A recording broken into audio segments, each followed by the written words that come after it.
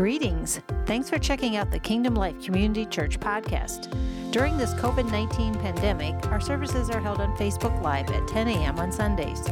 Join us there at facebook.com/kingdomlife.global. Now here's the message from our pastor, Steve Harmon. Welcome, everybody. Glad you could be with us here today. We're going to get into our Bible reading and our Bible study today on John chapter 9. So I'll give you a second to get to your Bibles and get there. John chapter 9.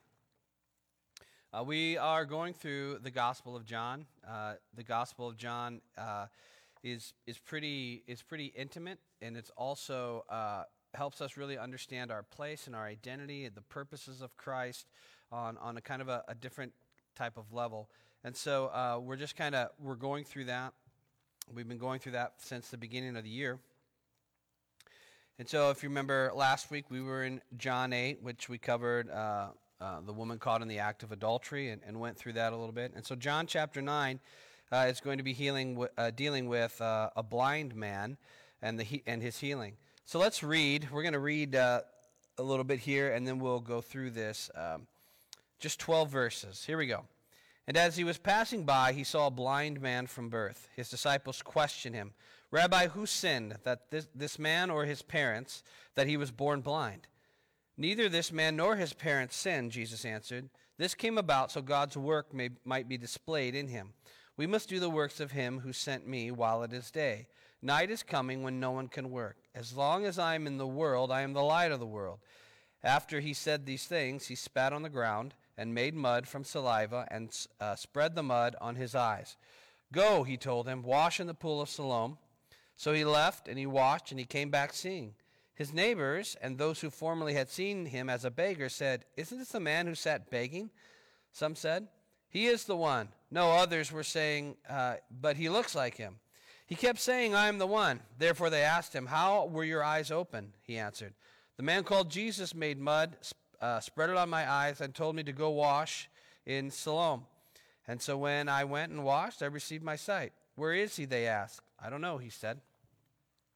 It is true that there are the times in the Bible when Jesus kind of issues warnings, instructions. We talked to, or in talking with the woman who was caught in the act of adultery, when she finds out that she's not going to be condemned, he tells her to go and sin no more. There are references in the Bible that there are sometimes sins that have maybe a stricter consequence, that something worse could happen. Jesus would say these words, "Go and sin no more, lest something worse come upon you," right? And so there are times when the sins that we do, or we've gone away, or we go back into it, that something worse can come upon. That's not the whole picture, though. That can happen from time to time. But there's another side of this that what Jesus is doing here. People were focused on this blind man and just naturally assumed that he was blind because of some sin that he or his parents could done. And so my question, is today, and always has been since I've read this, is what can a man do in the womb of his mother to sin to cause him to be blind, right?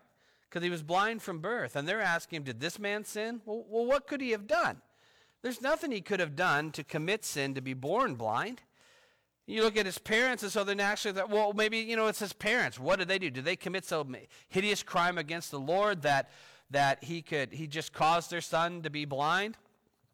Well, Jesus is going to make the case clear and simple that it is not because of this guy who sinned or his parents that has sinned, but that the glory of God can be displayed in him. And then he goes on to say that we must do the works of him who sent me while it is day. Now, Jesus refers to himself as, "I am the light of the world." It's one of his I am statements, right? And he says that while I am in the world, there is light. There's a night that's coming where nobody can work, but while I am in the world, we need to do the works of him who sent me. And so they're looking at this guy, and they're naturally thinking because something bad had happened to him, it was because of some sin that he or his parents had done. And Jesus is saying, no, there are people out there that are waiting for the glory of God to be displayed in them because there are other people doing the work of God who sent them. Now, we know that this is Jesus, and Jesus came to did some pretty awesome things in the Bible.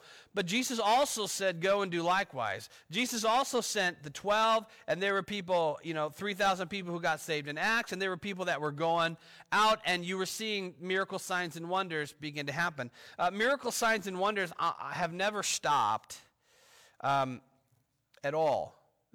There have been times when there has seasons of time, specifically through revival, where there have been maybe greater amounts happening at one place, but they've never ceased through time. And that's a misconception if you've listened to preachers who have told you that what happened in the first century church was only for the first century church and these things don't happen anymore. That is actually false. That's actually a false teaching.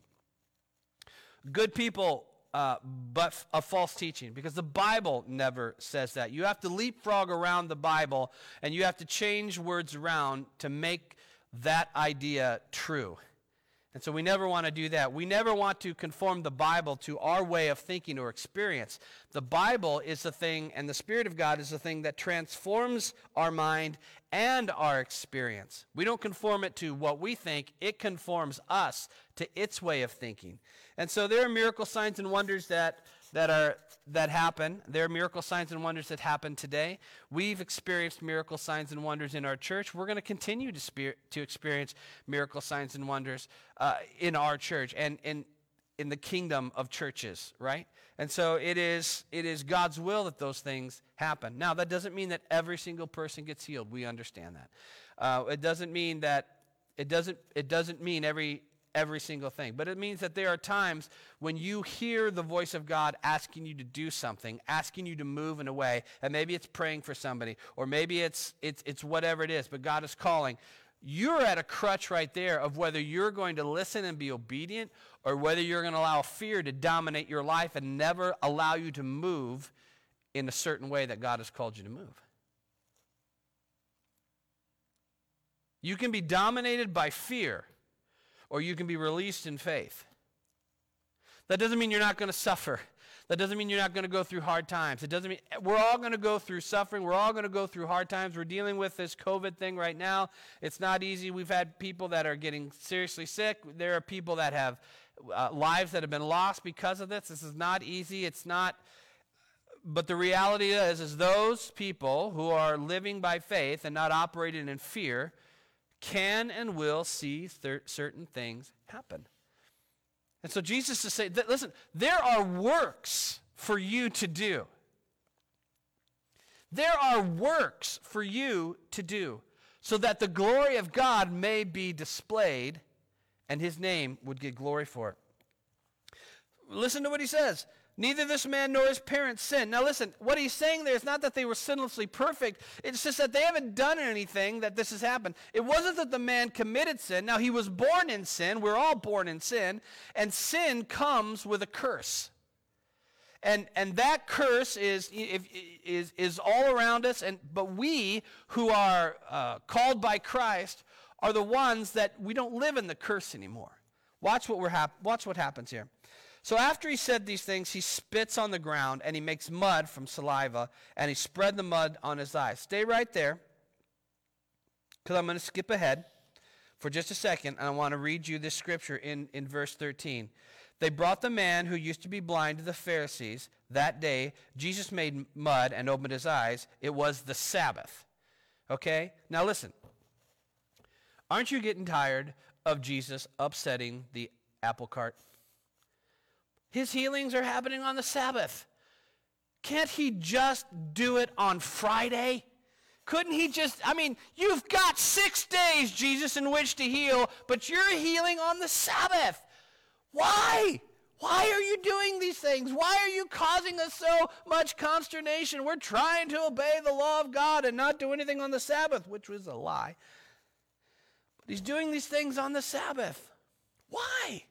And not only that, but he spits on the ground. Now, here's the thing you need to know, that the Pharisees had made up a law to protect the Sabbath and to make it so holy. You can't do anything. You're supposed to rest and all these different kinds of things. Although they would make quirky little ways to get around it themselves.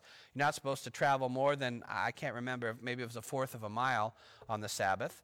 But you could go out the day before and you could put your stuff out there, and then you could travel on the Sabbath to that place. And then that place would be considered home because your stuff was there, so then you could travel even more on the Sabbath. So they were working the system, and they were trying to make everything just so work for them, yet while they were holding people to a different standard. They would have this law that would say, listen, the Sabbath is so holy, you're not even allowed, get this, to spit on the ground, because if you spit on the ground and it disturbs the dust, that constitutes plowing. You get what he's doing? He spits on the ground. And not only does he spit, I mean, I've spit on the ground before. I'm just going to tell you, it's going to take a lot of spit and a lot of kneading to get that into mud. So there's something intentional that Jesus is doing. He's not spitting on the law at all. He's not, listen, the law is something he loves. He's not spitting on the law. What he's doing is he's spitting on the hypocrisy of the Pharisees. Because they're holding people in bondage to things that they're not even doing themselves or working the things around. So he's spitting on the ground, he's making mud, and he's rubbing it in the guy's eyes and then tells him to go and wash it off. There's a second thing that I think Jesus is doing here. He's spitting on the traditions of the Pharisees that have nothing to do with God. The other thing he is doing is think about this for a second. The earth is cursed.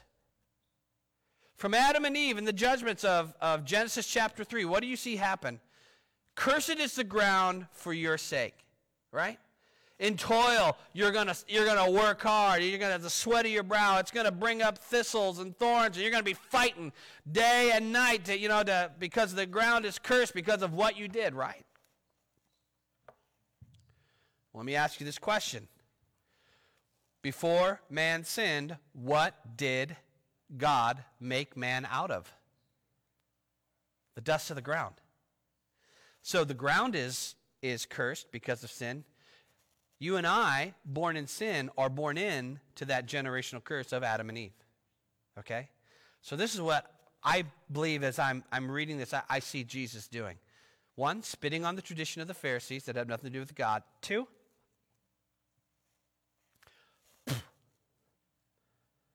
making the mud,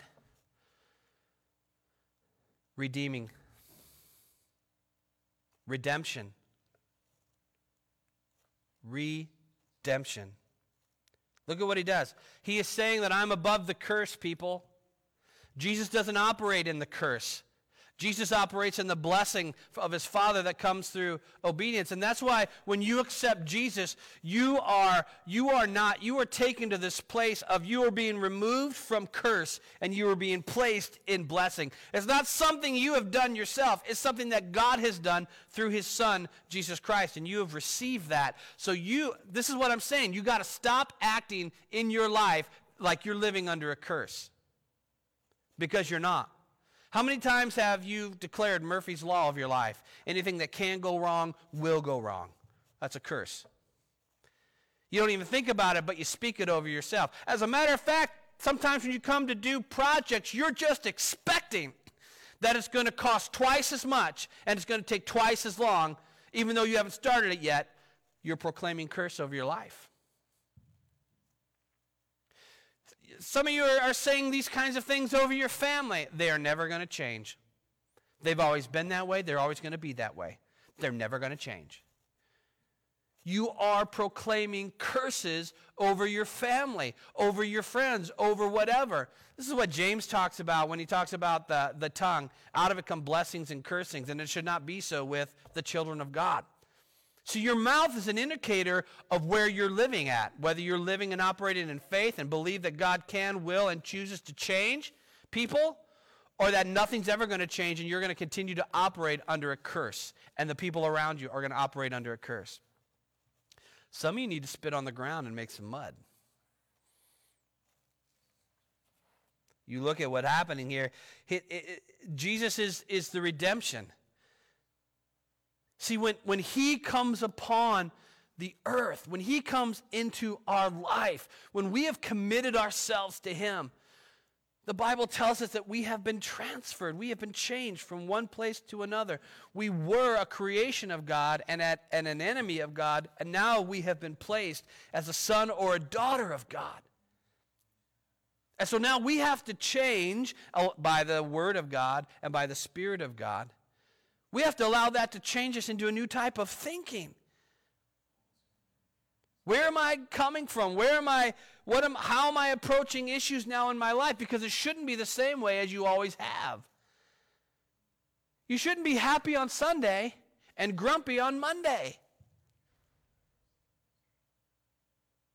You should be operating in the fullness of who he is. Now listen, I'm not talking about sinless perfection, but I am talking about that we should be walking on that pathway, and that pathway of God is blessing, and even declaring the works of God and manifesting the life of God during the tough times that we go through.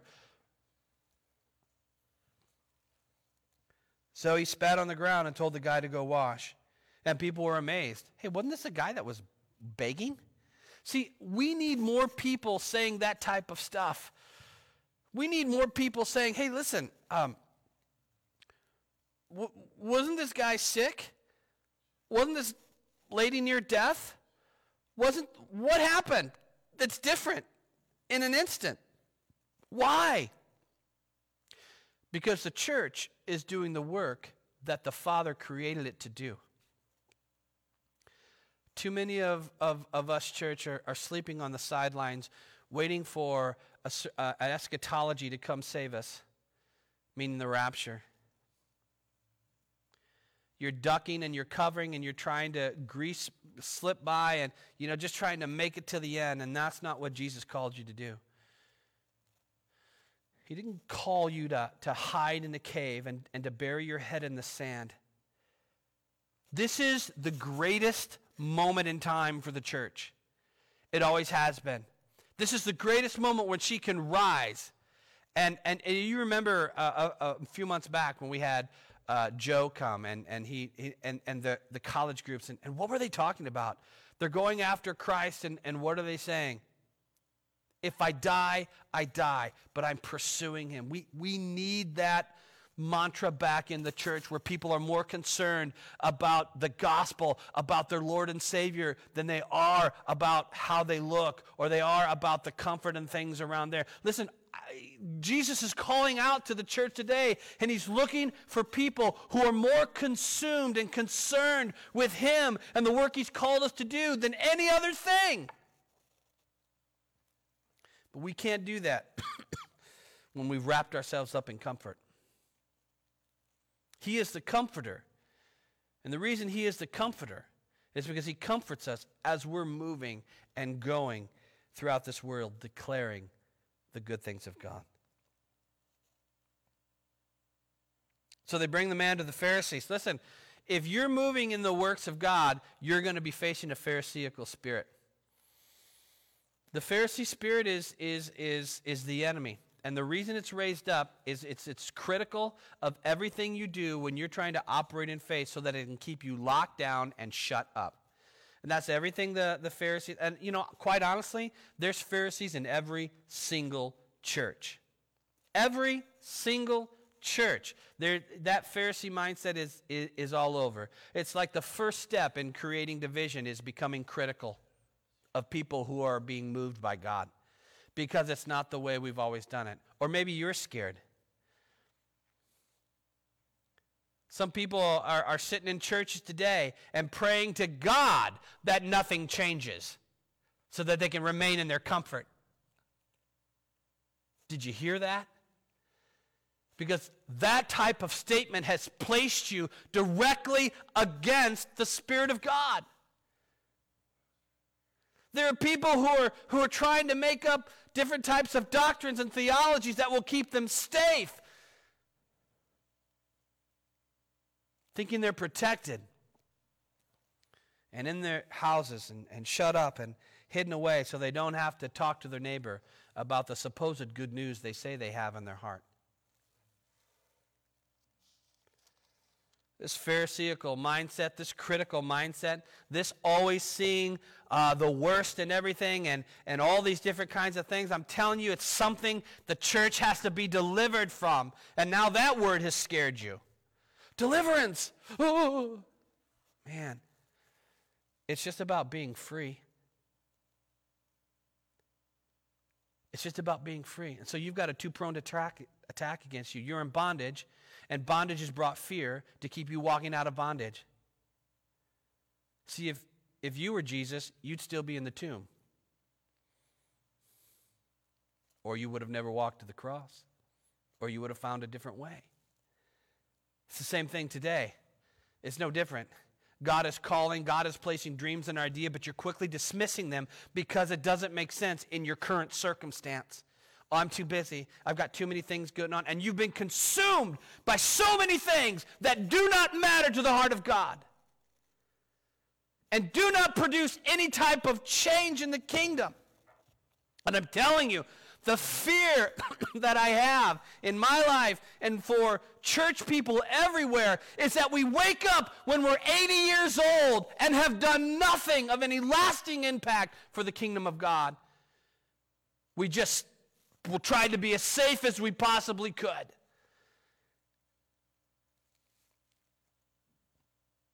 No.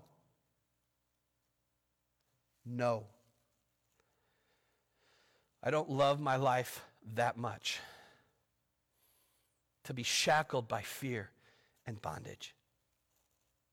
I don't want to love my life that much. I don't want to love myself into a false sense of safety. I want to love him and go wherever he calls me to do. Because I know, I was listening to it the other day. I think it first came from Dr. David Jeremiah. He said something to this extent, that the man or woman of God is immortal if they are in the will of God. Which means that nobody can take you out until you've accomplished, till Jesus says it. It's if you're operating in his will and doing his work, nothing's going to happen unless God has called you home. And then that's your reward. Tells a man to go wash in the pool. Why? Wash the mud out of your eyes. Why? Because you're no longer going to be defined by an earthly curse. You're going to be defined by the blessing of a Messiah who has saved you and has called you for a specific purpose, man. And I know people get tired of hearing that. People get tired of hearing, oh, there's a purpose, there's a will. Man, and it's not hard. Excuse me. It's not hard to determine the will of God for your life. No. That's actually very easy. What's hard is to be obedient, which is why people are throwing out so many different type of fleeces when they know that they heard from God, but it's going against their comfort, and so it's fleece after fleece after fleece. Maybe he'll change his mind, and the problem is maybe he will, but he's changed his mind because you've remained disobedient. See, you were the first choice. Saul was the first choice. Remain disobedient. So I got a man after my own heart. What is a man after his own heart? A man that not only says he loves God, but a man that is willing to be obedient to God. And that even when he makes mistakes, he comes back to God and asking for forgiveness. It's not about perfection. It's about the position of the heart to please a holy and heavenly Father.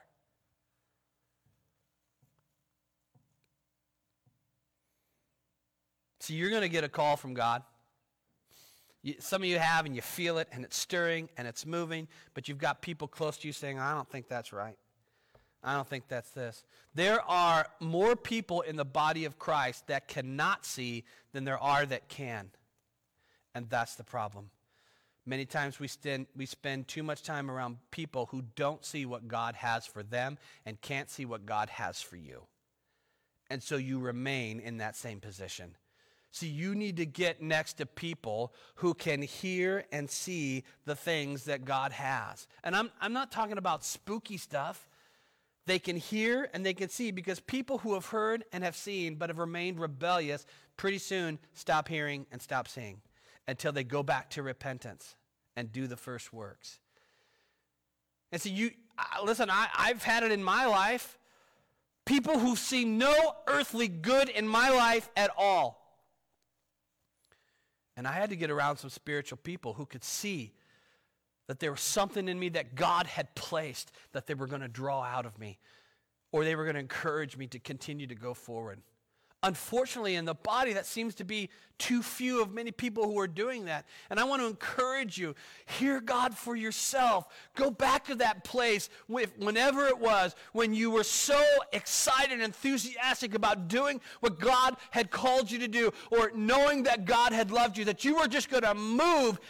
You didn't care what it was. You wanted to do it. God, just tell me and I'll go. But somewhere between that call and the releasing is the preparation, and we fell short in the preparation because we listened to the too many people who were speaking doubts, the Pharisaical mindset, who were speaking doubts and being critical over our lives. I don't really see that for you. I don't see you have this. I don't see you have that. I don't see blah, blah, blah. Now, there is a time and a place for people to coach and to speak truth and be honest and developing gifts, but I'm not talking about that, because there are not very many people who are actually training people. If you're in a training session with people who are hearing God and you're seeing things moving and they come and tell you, hey, listen, I don't really see this, then you can take that. But if you're around people who are not doing anything and are being critical of everything, then don't receive that. Don't receive it. Because they're making disciples of you too. Except it's just a disciple of a Pharisee to play it safe. You don't want to be that kind of disciple. All right. Here's the argument, right? It's the Sabbath, right? How are you seeing? How do you receive your sight? Well, he put mud in my eyes. I washed and now I can see. And the Pharisees are like, this man is not from God, for he doesn't keep the Sabbath. But then others are saying, well, how can a sinful man do these great works? See, they were saying he doesn't keep the law of the Sabbath. The problem was, what they really meant is that he wasn't keeping their traditions. There comes a time when you've loved your traditions so much that you think it's God's law, and it's not. When you can't function in a church on a Sunday, or you get uptight and pushed in your seat because they're doing something different that they've never done before, and you love your tradition so much that it makes you want to leave, you're the issue. You're the problem, not them. We've never done it this way before. Right. You haven't. And that's why things are never changing in your church. That's why things are never changing in you, because you've loved tradition more than you loved God. And you're so full of anger and bitterness that anybody who tries to move the cheese just a little bit, you want to bring condemnation upon them. I'm sorry. It feels maybe it's like it's a little rough today. But I got to tell you something that the Lord woke me up with the other day. I'm not trying to be mean. I feel that God has placed on my life an anointing to, some people would say, awaken the church. I feel like it's to shake it. So I was relaxing one night. This is a few nights ago. I wasn't going to tell you this, but I think maybe God is leading it to this way. And so I knew it was God, because I wasn't sleeping. I was getting ready to watch television, maybe Magnum PI, the old ones, although the new ones aren't bad. And all of a sudden, I got this little thing going through my head. I'm going to give it to you because it's a scripture. All right. And I was sitting there, and I was about ready to watch whatever, and all of a sudden, this came into my mind. Jeremiah 1:17. I was like, okay.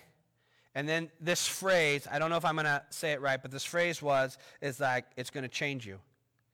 Now, at first I thought it meant like I'm going to be like transformed into something. But I don't think that was it.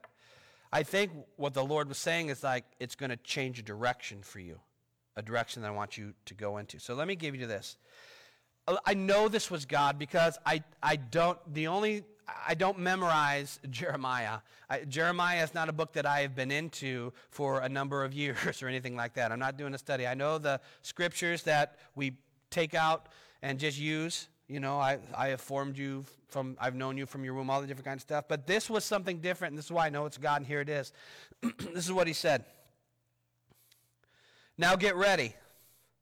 Stand up and tell them everything that I command you, and do not be intimidated by them, or I will cause you to cower before men. Do you hear that? This is a Holman translation. I'm going to read it to you again. Now get ready. Stand up. Tell them everything that I command you. Do not be intimidated by them, or I will cause you to cower before them. It was like an opportunity that God was giving. And I know exactly what he was saying to me. Some of you are going to say, that's not true, but just stop. Here's what the Lord was saying to me. You need to stop living by fear, and you need to say the things that need to be said. I know that's what he was saying to me. You need to stop worrying about how people are going to feel about the words that are going to come out of your mouth. And he's not calling me to be abrasive. He's not calling me to be offensive. He's calling me to say, listen, I'm going to put some words in your mouth, but I can only put those words in your mouth if you're going to be true to them. If you're going to say them like I tell you to say them. And if you'll do that, I'm going to put those words in your mouth. Now, what he is not saying is how it's going to be. I didn't feel this great anointing come on me that say, now you are going to be lifted and you are going to tower over thousands of people and they will listen to your every word. No. That's what people who are motivated for themselves tend to think. God has called me to do something, so that automatically means that I'm going to be successful and thousands of people are going to hang off my every word. That's American Christianity. That's not really true Christianity. Okay? This is all he said. I'm going to put words in your mouth. Stand up, get ready. I'm going to put words in your mouth, and don't be intimidated by them, or I'll make you cower before them. Okay. Now, I don't, that's all I've had so far. But I do know that because that has been spoken to me, I'm using my time to get into the Word and find out, God, what is it that you're saying or that you desire to put into my spirit? He's going to do that in two modes. He's going to do that through the Word of God, and he's going to do that through the Spirit of God. And the Spirit of God may be saying some things, but it's always going to take me to the Word of God. Because they're the witness.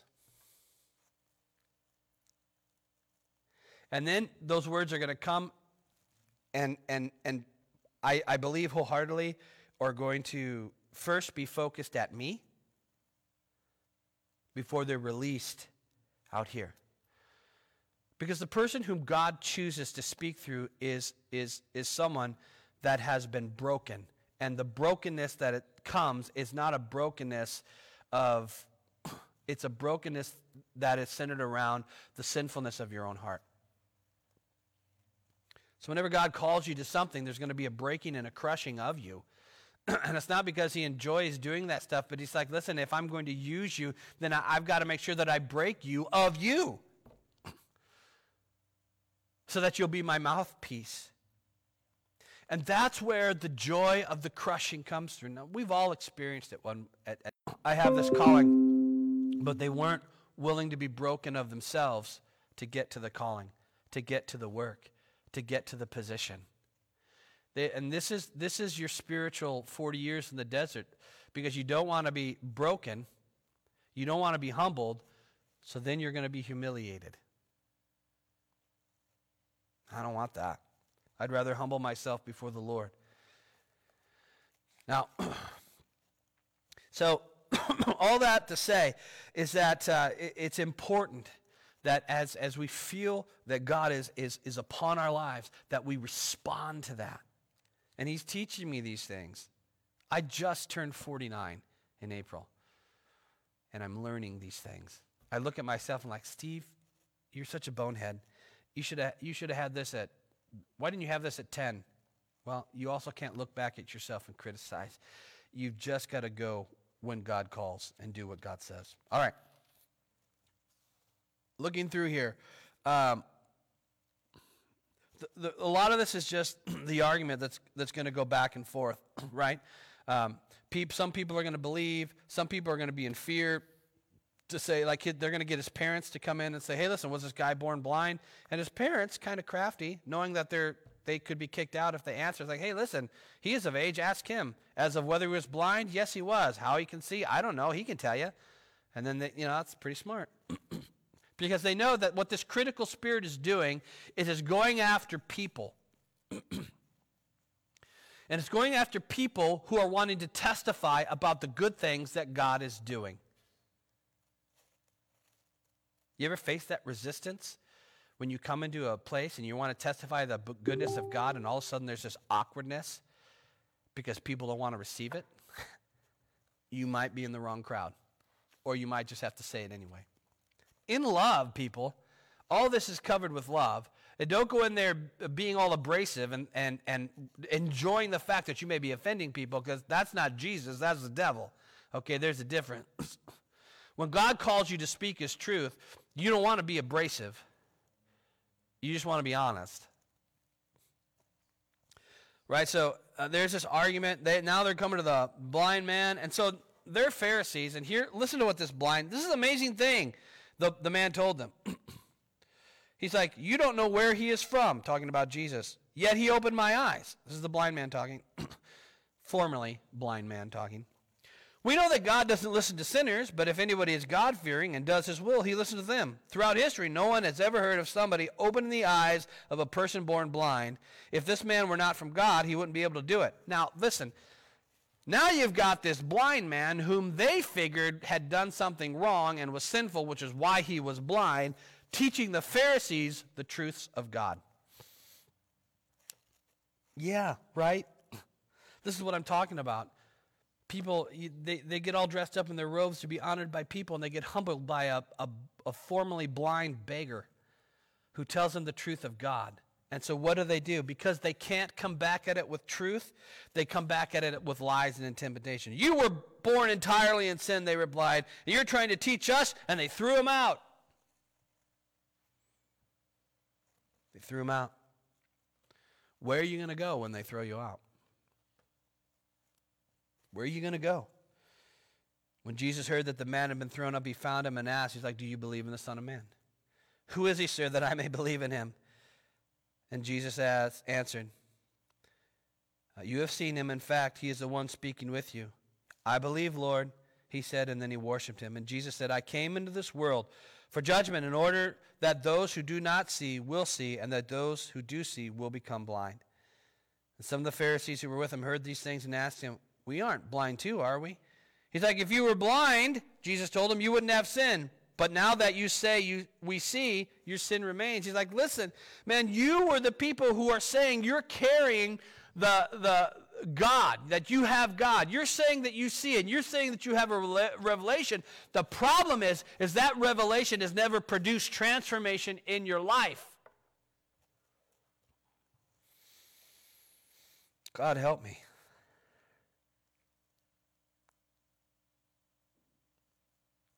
See, the one thing you do is you can't help getting away from Jesus, and you don't want to. You want to get to that point where you can say, oh man, he and me and I and him, and oh, thank you, Jesus. You get around the right kind of people, and then it's they and us.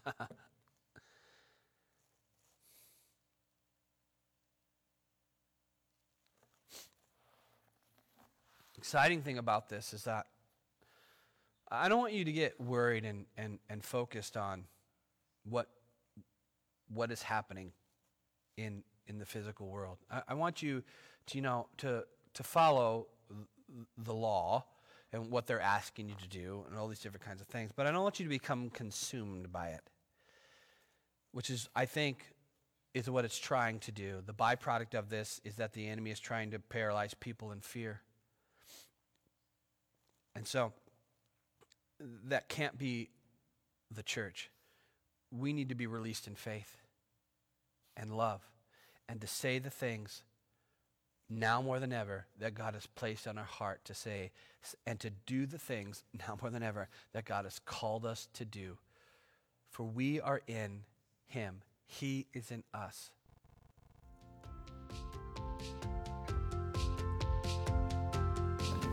Thanks for joining with us today.